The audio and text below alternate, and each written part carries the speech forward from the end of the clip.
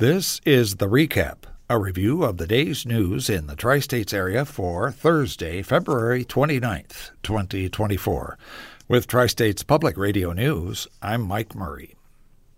The former CEO of the hospital in Macomb did not walk away from the job empty-handed. Tri-States Public Radio's Rich Egger reports. The separation agreement between McDonough District Hospital and Brian Dietz pays him $325,000. The hospital will pay around $108,000 to Dietz's attorneys. The rest will go to Dietz in 10 equal payments, which will be made on the hospital's regular pay dates. Tri-States Public Radio obtained the agreement by filing a Freedom of Information Act request after the hospital board's chairperson declined to provide details. Dietz was suspended with pay in late December after hospital board members and community leaders received numerous anonymous letters from hospital employees.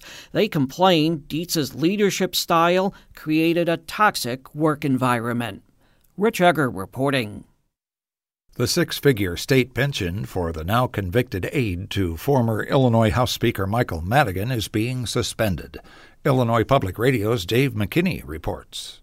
Timothy Mapes was sentenced this month to 2.5 years. His crime?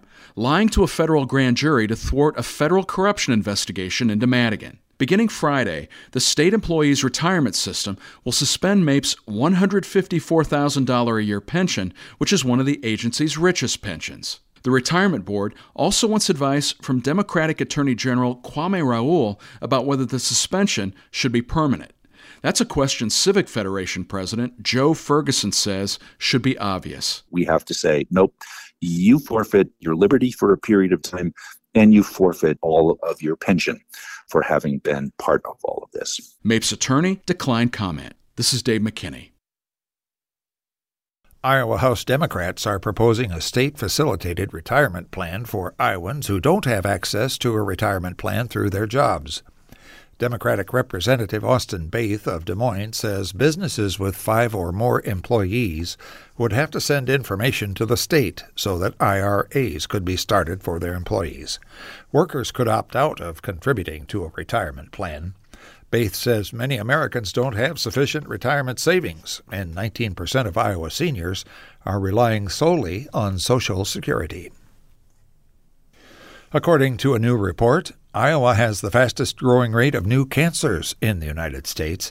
Iowa Public Radio's Natalie Krebs reports. An estimated 21,000 Iowans will be diagnosed with cancer this year. That's according to the Iowa Cancer Registry's annual Cancer in Iowa report. The report found Iowa has the second highest rate of new cancers in the country, with the top new cancers being breast, prostate, and lung. This year's report focused on the role of alcohol in increasing Iowans' risk for cancer. Mary Charlton is the director of the Iowa Cancer Registry at the University of Iowa. She says there's no one clear cause for cancer, but heavy alcohol use can damage someone's DNA and cell structure for years even after they quit. Some of those pieces of the pie are filled in for us by our genetics, family history, other things that we cannot modify. But think of alcohol as one of those pieces that we do not want to fill in. According to the report, Iowa has one of the highest rates of binge drinking in the country. I'm Natalie Krebs, IPR News. The Iowa House passed a bill to end requirements for state and local boards and commissions to be gender balanced. The bill now goes to Governor Kim Reynolds for her signature.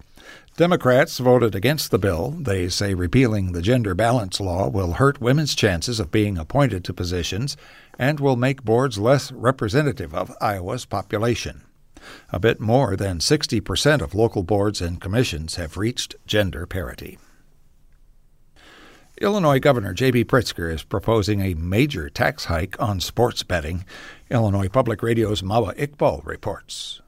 It's to offset what the governor's budget office predicted earlier to be a $900 million shortfall. Pritzker's proposal calls for more than doubling the sports wagering tax paid by casino sportsbooks from 15% to 35%. The revenue from that would go towards the state's general fund and capital projects fund. The state estimates this tax increase would generate an additional $200 million. Authorized in 2019, sports wagering in Illinois has seen exponential growth. The Center for Tax Budget and Accountability says sports wagers raked in $611 million in 2022. Ohio made a similar move last year when Governor Mike DeWine signed off on a sports wager tax increase from 10 to 20%. I'm Mawa Iqbal.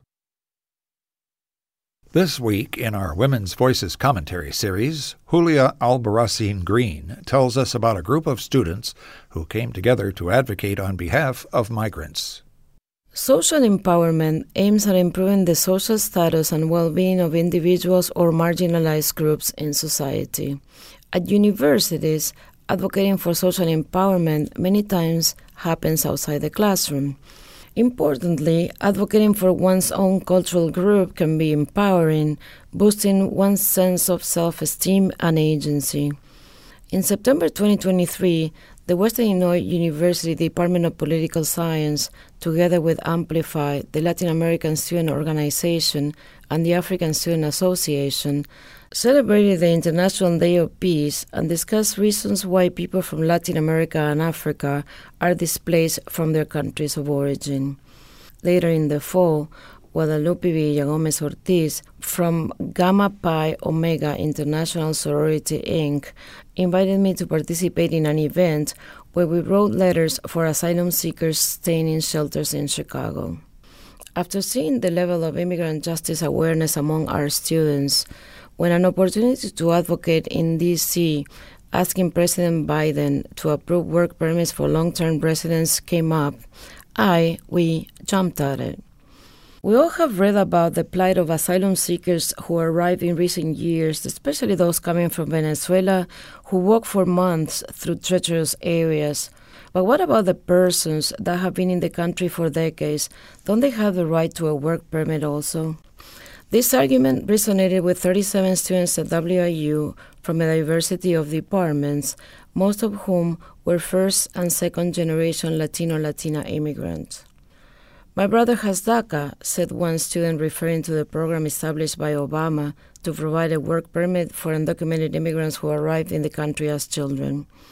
My dad didn't have documents when I was growing up, and that was a struggle for the family, shared another student at our organizational meeting. On November 13, 2023, with support from a nonprofit in Chicago, the WIU Foundation, and an anonymous donor, we left for Washington, D.C. on 2 chartered buses. Despite getting a flat tire on the way there, the experience was invaluable. We met with congresspersons from both political parties and participated in a day of action in front of the White House. Rather than giving you my own perspective, I would like to use the rest of this commentary to share student reflections on the advocacy trip to D.C. Winterhurst Lideker, a political science major, when asked why they went to the D.C. trip, said that people need to get their voices heard if they want change to happen by advocating to Congress and the president who represent the spirit of the nation. Guadalupe Villagomez Ortiz, a psychology major, thought the trip to D.C. was one of a kind because being surrounded by people who share one's passion and seeing people holding signs stating the number of years they have been waiting for a permit, visually seeing what other people had gone through, made the experience unique. Finally, Jaime Marban, a graduate student in public safety administration, explained the meaning of the experience perfectly. For him, education is the foundation for change, and being able to see students put their education into action through collaboration and cooperation show the power of union, how la unión hace la fuerza, union builds strength. If we really come together as one, Jaime explained, we can make a voice people can't ignore. Julia Albarracin Green is a professor of political science at Western Illinois University. The opinions expressed are not necessarily those of the university or Tri-States Public Radio. Diverse viewpoints are welcomed and encouraged. In the weather for our listening area today, sunny skies with a high in the low 50s and south winds at 5 to 15 miles an hour. For tonight, partly cloudy skies with a low in the low 30s and south winds at 10 to 15 miles an hour. And for tomorrow, partly sunny skies with a high in the low 50s. For TSPR News, I'm Mike Murray. Tri-States Public Radio is part of the NPR network.